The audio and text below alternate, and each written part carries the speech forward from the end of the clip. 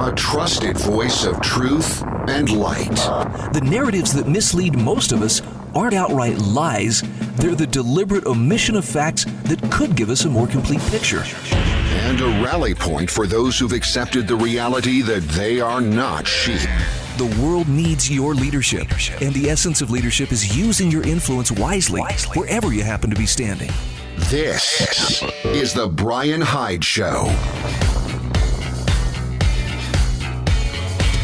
Hey, once again, I welcome you to the program. Hope you're ready to revel in wrongthink. It's as much fun as it sounds. And who knows, we might just learn a thing or two by the end of today's show. Our program is brought to you every weekday, Monday through Friday, by Landmark Risk Management and Insurance, by Monticello College, by Pure Light, the incredible new LED light bulbs, which actually kill odors and germs and pathogens, and also by hslammo.com. Well, welcome to the show. We've got a lot going on here. There is so much taking place, in every arena of life that it's almost hard to know where to start. But I'm going to just dive in here, and we'll see where it takes us. We're going to talk a little bit today about how you know you're dealing with an aristocracy. Now, for some people, an aristocracy doesn't really set off any alarms. Yeah, what's the big deal? Some people are hoity-toity, some of them aren't. But there's kind of a sinister side to this, and I think to fully understand what was the American founding generation able to do, they were able to create a system of governance that essentially dismantled that feudal system of aristocracy which had ruled so much of Europe, from which they came, and created a system where there was a much more equal footing, the rule of law rather than the rule of men. And I remember an event here a few years ago. This was in my home state of Utah, where there was some kind of a big shindig taking place up near the state capitol. And people were trying to find parking spaces. Apparently there was it was a political get-together of some kind, and people were having trouble finding parking. Well, Salt Lake City Parking Enforcement was out in force, and they wrote a record number of tickets to people who were attending this gathering. I think it was a party, actually, that they were attending. And the kicker was there were a number of legislators and other not hoity-toits, and I'm sorry, that's rude. There were a number of other mucky-mucks, there we go, much better, who had also been in attendance at this party. They got parking tickets as well. But the thing was, when they complained about it, hey, we got these parking tickets, you know what the Salt Lake Police Department did? They said, well, if you're one of the legislators or you're one of their staff, just bring us the ticket and we'll go ahead and dismiss it, which they did. I mean, that's pretty nice, right? Okay, what about the people who weren't? Nope, they had to pay their parking tickets. And that's how you know you're dealing with an aristocracy. There's one set of laws for the little people, and there's another set of rules for those who are in power. Now, we see that. I mean, we see that a lot. But probably the most blatant example of seeing this is what we saw in the Biden administration here just in the last few days, where they fired staffers over smoking pot or having used marijuana, but let the vice president, Kamala Harris, get away with it. Brad Palumbo has an excellent piece on the Foundation for Economic Education's website, and this is worth considering. He says, honesty is always the best policy. That is, unless you work in a low-level federal job for the Biden administration. In that case, it might get you demoted or fired. And here's what he's talking about. Dozens of White House staffers have been suspended, asked to resign, or placed in remote work programs due to past marijuana use. That's according to the Daily Beast in an exclusive report. Now, this policy has affected staffers whose marijuana use was exclusive to one of the 14 states and the District of Columbia where cannabis is perfectly legal. Sources familiar with the matter say a number of young staffers were either put on probation or canned because they revealed past marijuana use in an official document they filled out as part of the lengthy background check for a position in the Biden White House. The report continues. Would-be staffers in the Biden administration whose dream jobs were derailed by an opaque system now feel that their own truthfulness has been used against them. Now, I understand, for some people, this is going to bring little sympathy. Well, they should have thought of that before they started toking up. Okay, fair enough. But here's the really crazy part about it. Kamala Harris and Pete Buttigieg, both officials within the Biden administration, they don't face any consequences, and they have very openly admitted to using marijuana. So Brad Palumbo says this purge seems seriously hypocritical in light of the past statements from top administration officials. Low-level staffers are getting the axe when they honestly answered employment forms. But top administration officials like Vice President Kamala Harris and Secretary of Transportation Pete Buttigieg have publicly bragged about past marijuana usage, which likely happened when it was still illegal, but they face no repercussions. Harris laughed when she admitted in a 2019 interview at the Breakfast Club that she smoked weed in college despite having worked to imprison drug users as California's Attorney General and having opposed marijuana legalization until very recently. Half my family's from Jamaica, she said. Are you kidding me? And I did inhale, she added with a laugh. I just broke news. Now, similarly, Buttigieg hasn't shied away from publicly discussing his past drug use. During his 2020 presidential campaign, wherein he did support legalization, Buttigieg admitted that he had used marijuana a handful of times a long time ago. Yet the vice president and a top cabinet official will not lose their jobs or face demotion or even be reassigned as a result of their past drug use. Palumbo says if the Biden administration believes that past marijuana use is disqualifying for low-level positions in the federal government, surely it must be considered disqualifying for high-ranking cabinet members and the woman a heartbeat away from becoming president.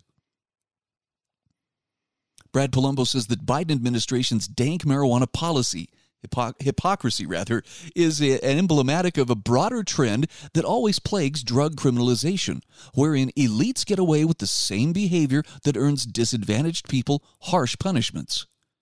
Whenever the government criminalizes widespread victimless private behavior, vices would be another way to put it, it's impossible to consistently and fully enforce its mandates. So it has to decide which cases to pursue and which to overlook. And this discretion in the wielding of vast concentrated power inevitably results in favoritism and corruption, inevitably redounding to the benefit of the well-off and the well-connected. And the result? Well, African Americans and white people smoke marijuana at similar rates, but African Americans are nearly 4 times more likely to be arrested for it. Low-income Americans have historically been much more likely to get caught up in the war on drugs as well. And now low-level marijuana users are being purged from the federal government, while elites like Vice President Harris at the top get away with doing the same thing and publicly bragging about it. This hypocrisy is what's truly disqualifying, says Brad Palumbo. Now, look, this may not be the dog you have in a fight. Maybe you don't really care about, drug policy or cannabis legalization or anything like that. But would it be wrong to suggest that this mentality of one set of rules for you and another set for us doesn't spill over into a lot of other areas as well? I'm thinking in terms of taxes, in terms of financial fraud or corruption.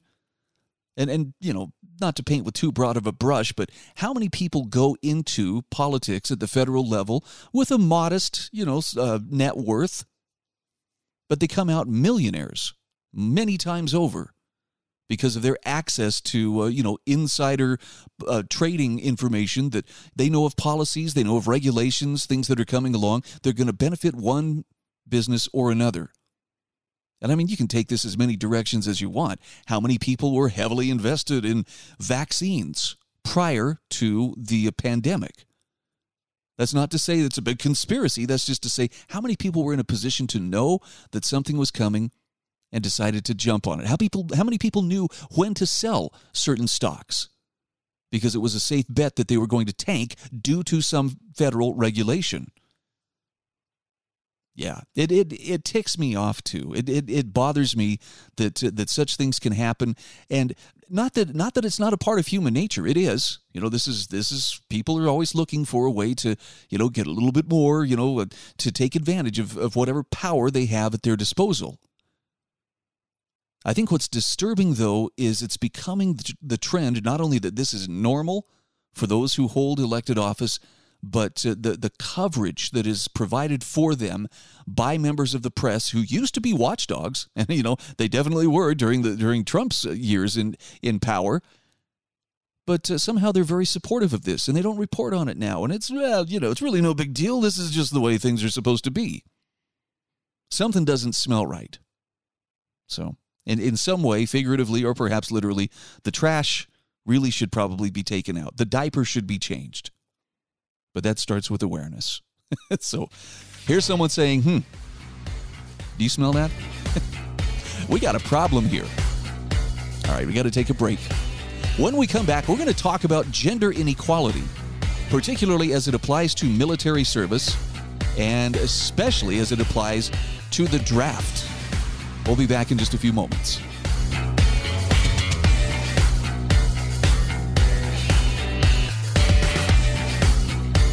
This is The Brian Hyde Show.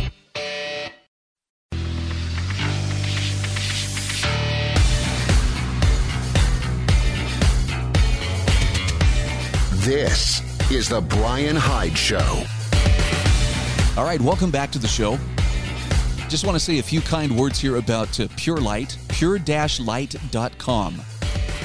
These are amazing light bulbs that have the ability to do what a $1,000 air purifying machine will do.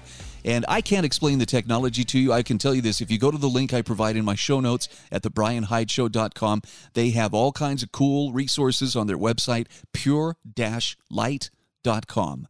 And they can tell you all about how these light bulbs eliminate odors. They can eliminate the smell. You burned the pizza in the oven and, the house stinks. These light bulbs help to eliminate those odors. They do a marvelous job of killing off pathogens, germs, and viruses and the like. Powerful, powerful stuff, and a lot more affordable than the big, expensive air purification machines. So I'm going to just plant that little seed of curiosity, tell you can check it out. There's a link in the show notes at thebrianhydeshow.com, and I think you're going to like what you find. So that said, let's jump in here, talk about this obsession with the so-called gender inequality. I mean, I saw a memory pop up on Facebook just last week, and, it was tongue-in-cheek. I think it may have been something from the Babylon Bee, but it was lamenting how with the lockdowns that had just been put in place, women were losing just 79 cents for every dollar that men were losing, in lost wages. And I was like, all right, let's take that a slightly funnier direction.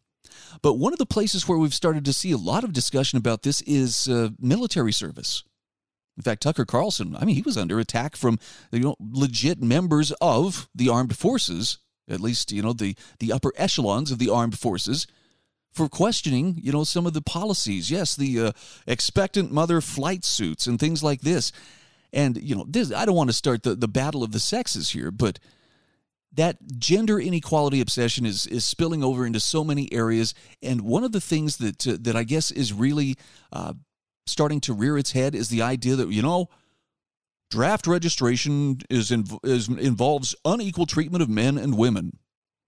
Well, Carrie McDonald, writing for the Foundation for Economic Education, has a marvelous article on this. And I love her conclusion, which is gender inequality isn't the problem with the draft.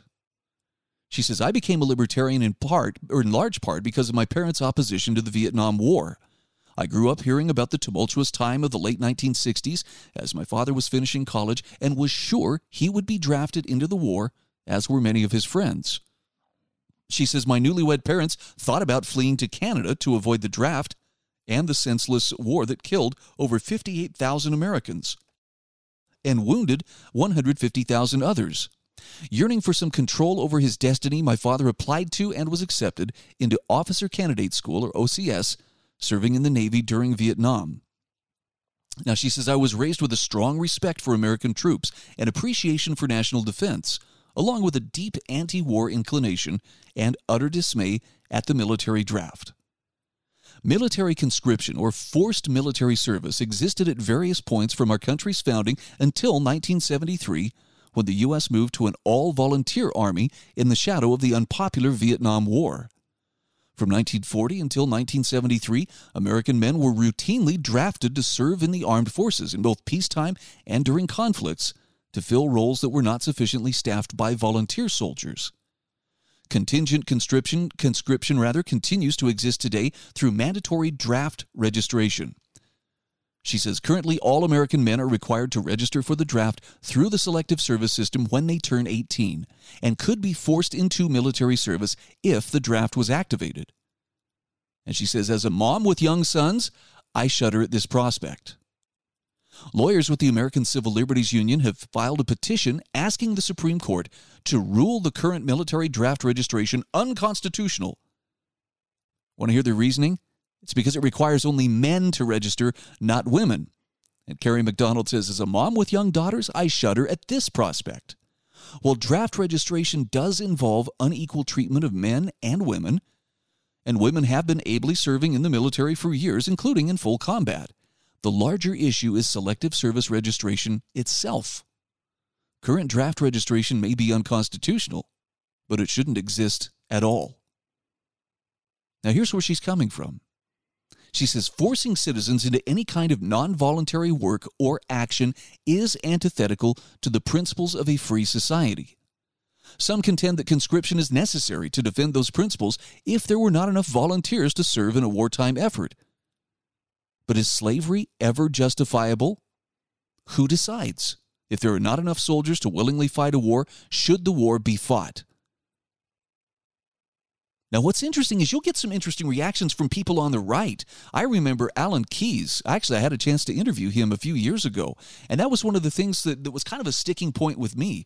I asked him, so I understand you are very supportive of the draft. How does the draft not equal slavery in that it's forcing people into involuntary servitude? And his response at the time was, he said, well, that's the price of living in a free country. Now, I didn't press him on that because, frankly, I was kind of goo-goo over the fact I was getting the chance to interview Alan Keyes, but I was disappointed nonetheless because that didn't seem to make a whole lot of sense. The price of living in a free country is that at some point you may be, put into slavery, military slavery. I'm like, I don't get it. I don't get it. Nobel Prize-winning economist Milton Friedman was one of the key figures who succeeded in persuading the U.S. to move to an all-volunteer army back in 1973, arguing against military conscription.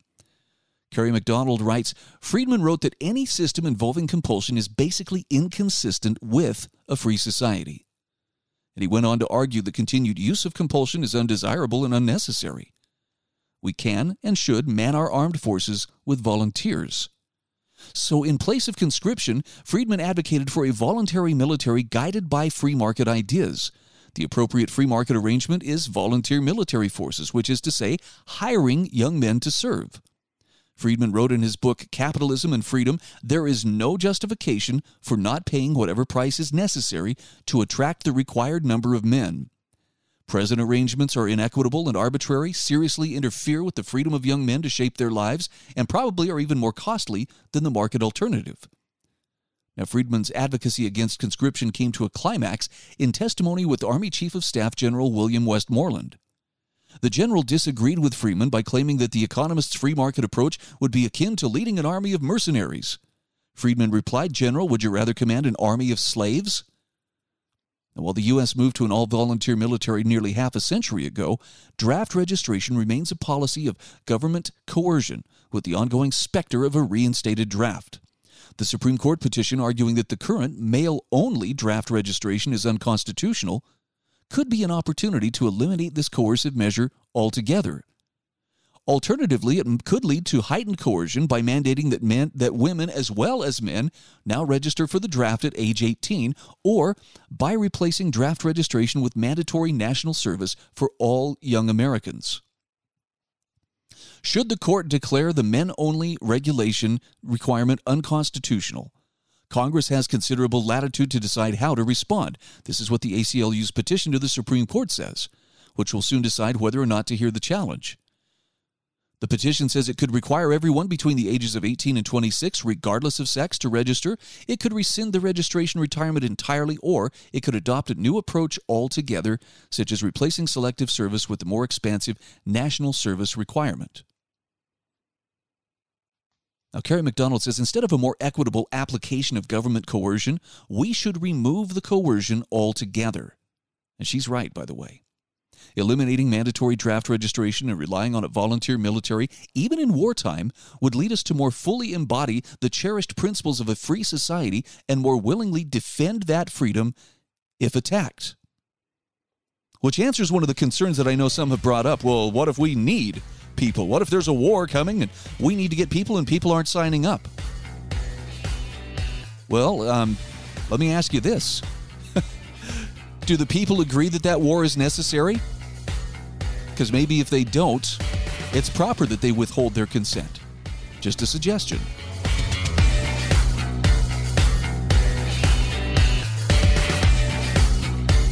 This is The Brian Hyde Show.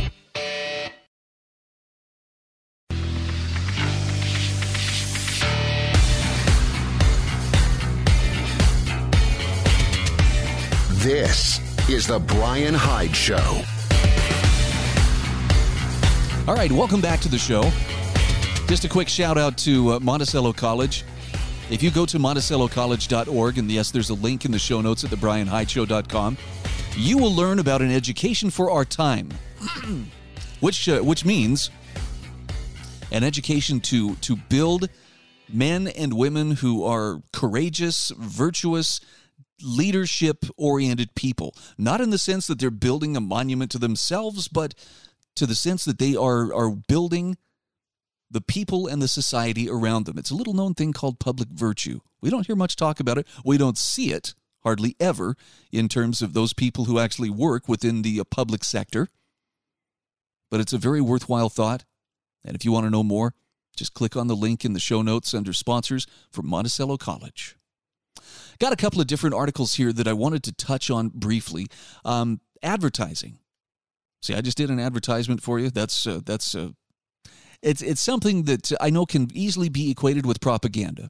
And I can't argue and say, well, it's really not propaganda. Sometimes it is.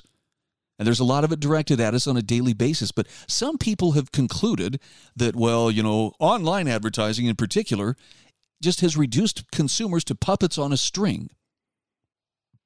And while that may sound like, oh, that's not a good thing, Sheldon Richman has an excellent piece about this that says, that bias against advertising is likely misplaced.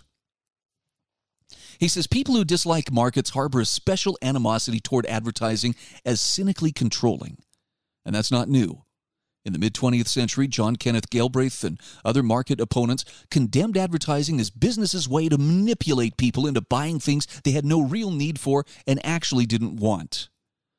To hear them tell it the consumer's not an agent, but a puppet, with advertisers as the puppet masters. Now, Sheldon Richman says this position was and is wrong. Galbraith and his colleagues, he says, I suspect, didn't think they were helpless buyers, and it was debunked by sensible people, including Israel Kirzner, the great economist of the Austrian school and student of Ludwig von Mises. After all, advertising is information about products, including products people may be unaware of, but would be happy to learn about. Sure, ads try to be attention-grabbing, but so what? People are busy and information's all around, so the value of advertising is obvious. But he says this point is not undercut by the undoubted fact that manufacturers present their products in the best light possible. Part of growing up is acquiring a degree of skepticism about the claims made in advertisements. As long as the government doesn't impede competition by blocking entry into markets, and as long as consumers have recourse for actual fraud, consumers can be reasonably protected from false information. So he says the value of advertising thus stands untouched. The claim that ads can easily manipulate consumers is refuted by history and everyday events. If it were true, no business that advertised would fail. But businesses fail every day.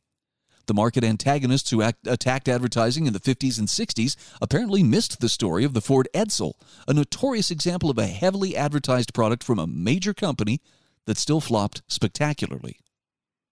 Alas, he says, we're usually wrong to assume that when a proposition is thoroughly debunked, it disappears and is never spoken of again. Yeah, that would be nice, but in fact, advocates of freedom well know that hoary falsehoods must be refuted over and over, for each new generation, if not more often than that.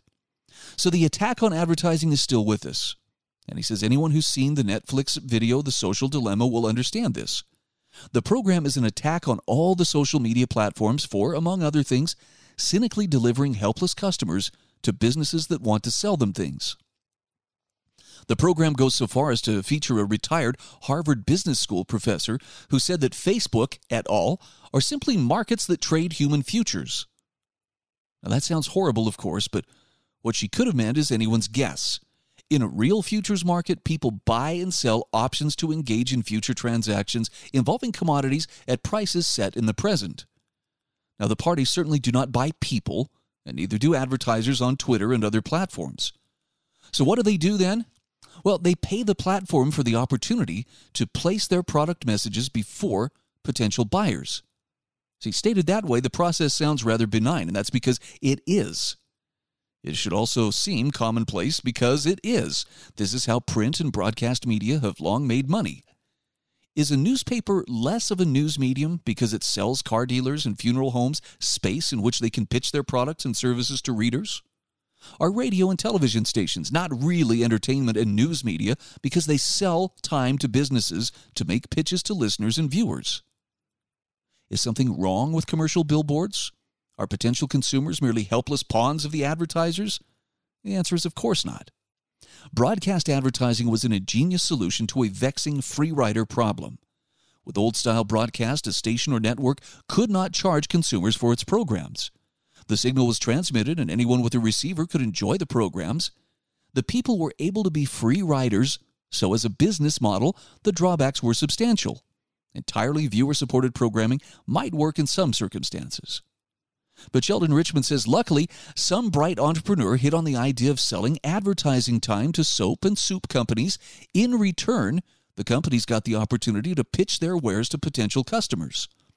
But he says, notice that buying time did not guarantee that anyone would watch or listen to commercials.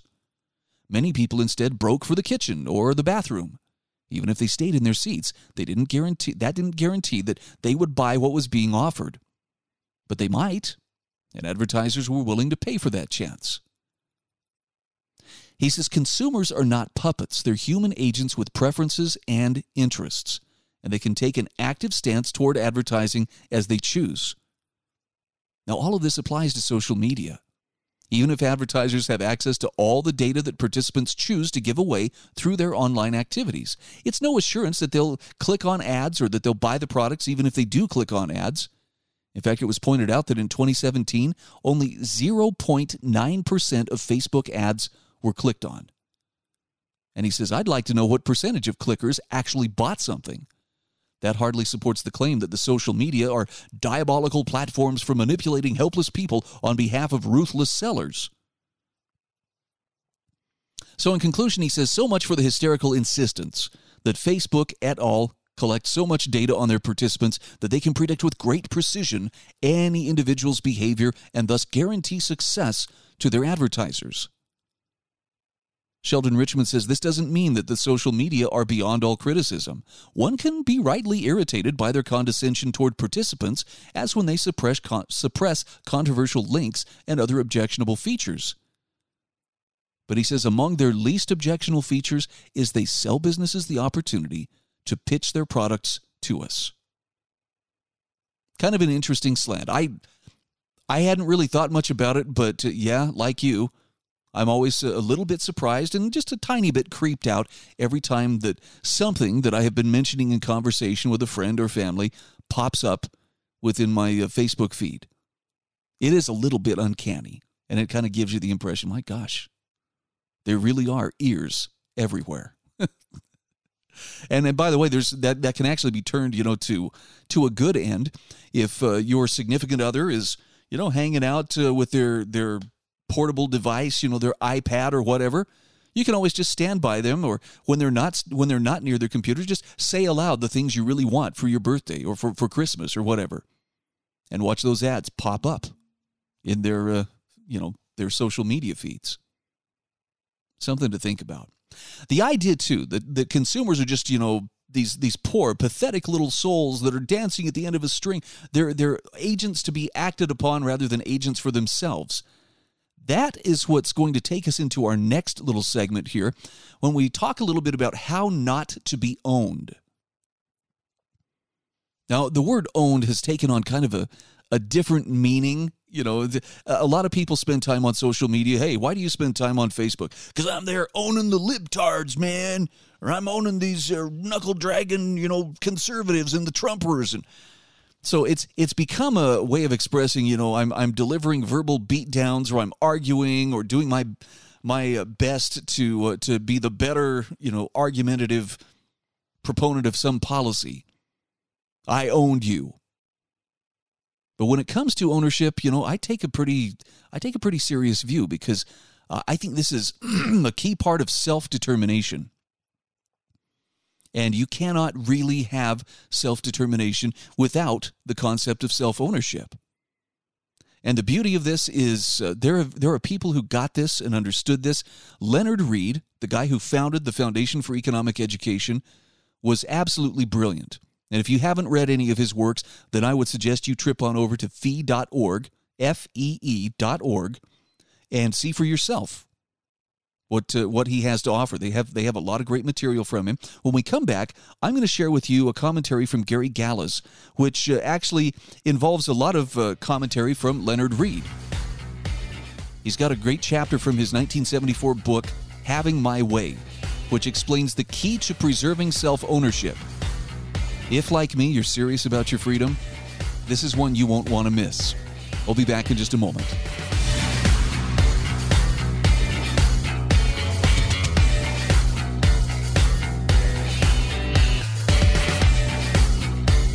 This is The Brian Hyde Show.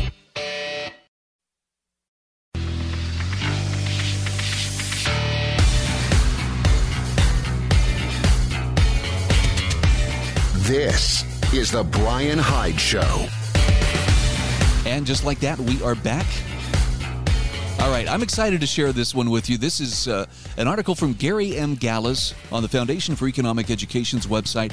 If you have not subscribed to get their daily emails, you are missing out on a treasure trove of great information that will better help you understand the world around us. And I love that it's delivered in a decidedly nonpartisan fashion. This is not bumper sticker slogans. This is not red versus blue tug of war. This is some great analysis and free market perspectives. And I think you'll find that they have a lot to offer. Brad Palumbo, who's the editor of their daily email and newsletter that goes out, does just a bang-up job. And I hope you'll subscribe for it. It's not going to cost you anything, and it will provide you with some truly, truly great reading material. Gary Gallas says this March marks the 75th anniversary of the Foundation of Economic Education. And because FEE has done yeoman work in defense of people's rights and liberty for that entire time, starting when those prospects were bleak, that's also a milestone for the advancement of society. Given that Leonard Read was FEE's founder and guiding light, it's worth reminding ourselves of his commitment to those principles. Now, of course, Read produced a mountain of material on rights and liberty, so finding his best words on those topics can be like finding a needle in a haystack. In fact, Gary Gallas' book, his book, Apostle of Peace, was one such effort, but he says, I wanted to find an appropriate article that I didn't include there. And he says, and I found a good candidate, How Not to Be Owned, Chapter 25 in his Having My Way, published in 1974. Not only does its title connect our rights and liberty intimately, but that connection is worth revisiting. And here Gallas shares some of the highlights from Leonard Read's masterful piece. So this is what Leonard Read had to say. He asks, who is to control the fruits of your labor, you or others? Private ownership is the very heart of the free society, but throughout the ages, the plunderers have had it by a mile. Private ownership comes out in last place. The commandment, thou shalt not steal, presupposes private ownership. Why? Well, how possibly could anything be stolen if it were not first owned? Here we have a stress on the importance of private ownership, so strong that a violation was deemed a religious offense. Millions hold private ownership as a sacred right for themselves, but fail to realize that unless this precise right is extended to everyone else, it is no right at all, a mere fiction. Leonard Read said, when each citizen proclaims ownership of his earnings and fails to insist upon a similar ownership on the part of everyone else, the outcome has to be all citizens against one. For a person who's not permitted to own what he has earned is in fact owned by a master. He asks, what queer notions of right and wrong, each respecting his own property, but not that of the other person. But really, what is the difference between a political collective backed by a constabulary and a man's passion to enslave backed by a lash? There's no less compulsion in one case than in the other. Leonard Read said, it's as simple as this.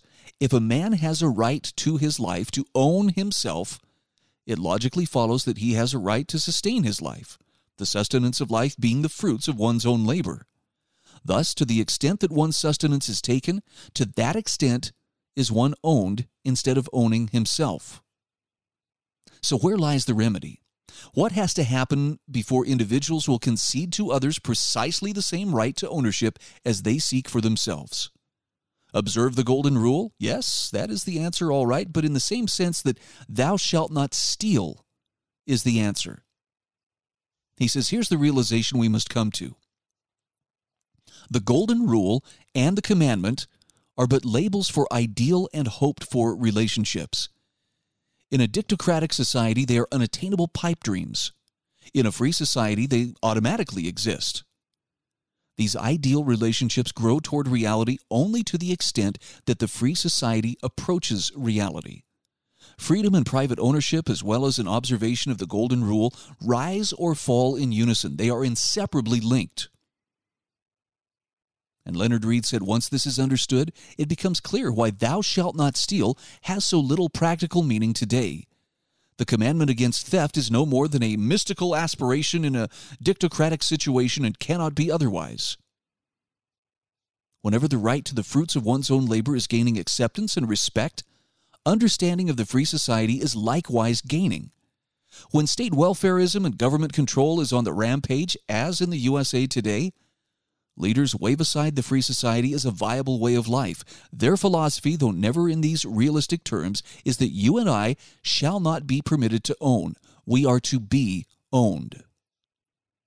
The coercive control of people's lives, including the fruits of their labor, falls or rises precisely as the practice of freedom increases or wanes, which is to say, as authoritarianism relaxes or tightens its grip. Freedom is the right of anyone to do anything so long as it is peaceful. I love that definition. Government is freedom's peacekeeping agency. Its role is limited to codifying and prohibiting all unpeaceful or destructive activities. Given this freedom arrangement, each citizen is free to produce anything he pleases, to exchange on mutually agreeable terms with whomever he pleases, to do as he chooses with what is his own, and without trespass against others. We have in this ideal situation only willing exchanges, of whether it's of goods or services. Each citizen gains in his own judgment, or he would not make the exchanges. Each owns. No one is owned. There's neither thievery nor enslavement. Both are impossible. Each is behaving toward others as he would have them behave toward him. In a word, the golden rule is observed as freedom is practiced. Now, here's the cool part, because you're probably asking yourself, how do I make it all work? How to own rather than be owned? Asks Leonard Read. His answer is, learn the freedom philosophy and how to live by it. Man, we could spend some more time on that. Going back to Gary Gallas, he says, Leonard Read saw how rare freedom was in human history and recognized America as the great outlier produced from that long, often dismal track record until our founding. He also saw our regression from the ideas of our founding that has long since been taking place. Both led him to defend our rights and liberty against encroachment and advance them wherever possible. He and FEE, which was founded for that purpose, deserve our gratitude. The most appropriate response is to understand the importance of those ideas well enough to put them into practice. By the way, if you want to take that one step further, and there is a link to this article, by the way, in the show notes. There's another great article that I'll have linked from Ryan McMacken from the von Mises Institute. Decentralization is a step toward self-determination. Just a couple of quick excerpts here. Lew Rockwell, the publisher of the website lewrockwell.com, L-E-W Rockwell.com, building on Murray Rothbard's decentralist views, talked about eminent domain, talked about how it's bad, of course, but faraway governments ought not be in the business of meddling in local affairs to prevent it.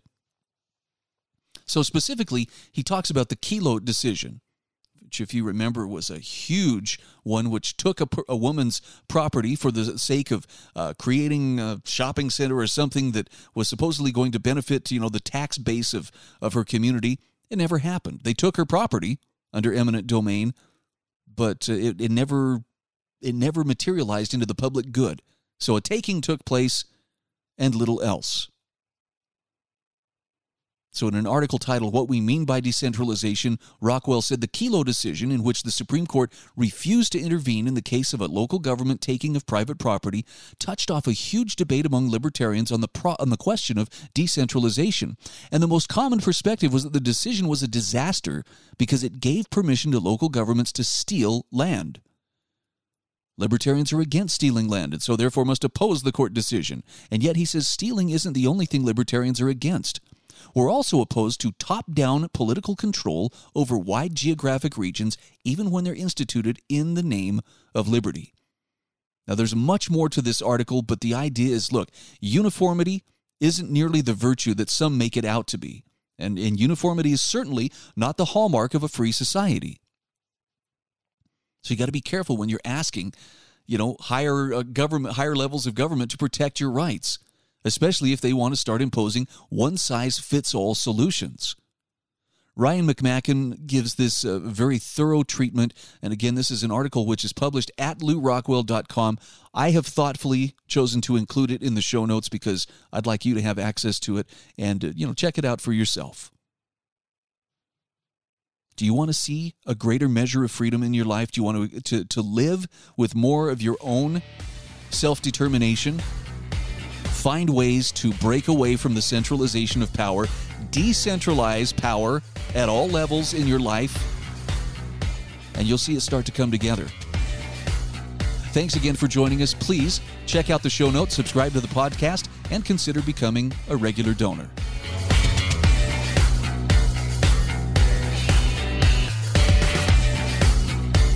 This is The Brian Hyde Show.